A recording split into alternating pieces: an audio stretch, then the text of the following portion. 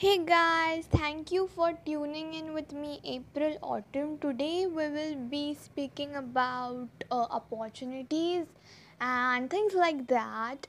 And I am going to narrate the page I have written, and I hope you like it. It's a short, it's like 30 seconds, but I hope you won't lack your enthusiasm to reach your goals, to reach your dreams, and to conquer whatever you want to, you desire for.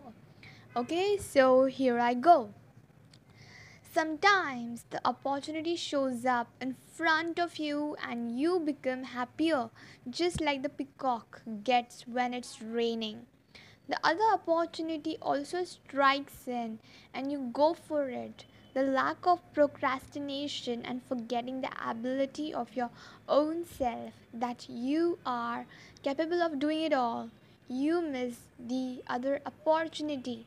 You really miss it. You forget the ability of your own self that you are capable of doing it all.